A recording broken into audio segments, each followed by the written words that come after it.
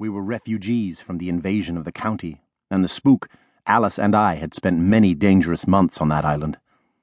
Now the inhabitants of Mona were returning any refugees they found to the county, into the hands of the occupying forces.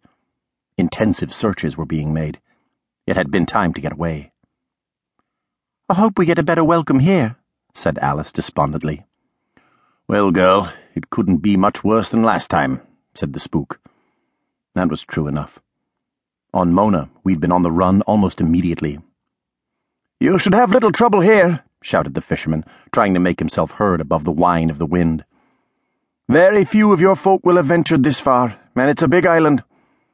A few more mouths to feed won't worry them much. You might find there's work for a spook, too. Some call it the Haunted Isle. It certainly possesses more than its fair share of ghosts." Spooks deal with the dark. It is a dangerous trade, and I was in the 3rd year of my apprenticeship to my master, John Gregory, learning how to deal with witches, boggarts, and all manner of supernatural creatures. Ghosts usually posed little threat and were the least of our worries. Most didn't even know they were dead, and, with the right words, could be persuaded to go to the light. "Don't they have spooks of their own?" I asked. "They're a dying breed," said the fisherman. There was an awkward silence.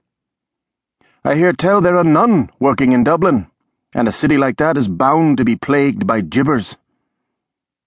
"Gibbers?" I queried. "What's a gibber?" The fisherman laughed. "You're a spook's apprentice and don't know what a gibber is. You should be ashamed of yourself. You need to pay more attention to your lessons." I felt annoyed by his comments. My master was lost in thought and didn't seem to be listening to the fisherman. He had never mentioned a gibber, and I was sure there was no account of such things in his bestiary, which was tucked safely away in his bag. He had written it himself, an illustrated record of all the creatures he'd encountered and heard of, with notes on how to deal with them. There was certainly no reference to a gibber in the ghost section. I wondered if he even knew they existed. "Aye," continued the fisherman, "I wouldn't like your job. Despite its storms and moods, the sea is a far safer place to be than facing a gibber. Beware the gibber. Better to be drowned than driven mad." At that point the conversation came to an end. The fisherman brought us alongside a small wooden jetty that ran out into the sea from a bank of shingle. The 3 dogs wasted no time in leaping from the boat. We clambered out more slowly. We were stiff and cold after the voyage. Moments later, the fisherman put out to sea again, and we made our way to the end of the jetty and up the shingle, our feet crunching on the stones. Anyone would be able to hear our approach from miles away, but at least they wouldn't be able to see us in the gloom. And in any case, if the fisherman was right, we should be in no danger from angry islanders. There were dense clouds above, and it was now very dark, but the shape of what we took to be a dwelling loomed up in front of us.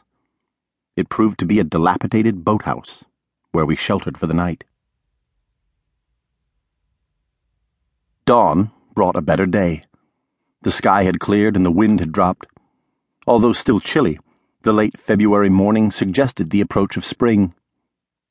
The fisherman had called this the Haunted Isle, but its other name, the Emerald Isle, was hopefully more apt, though in truth the county was just as green.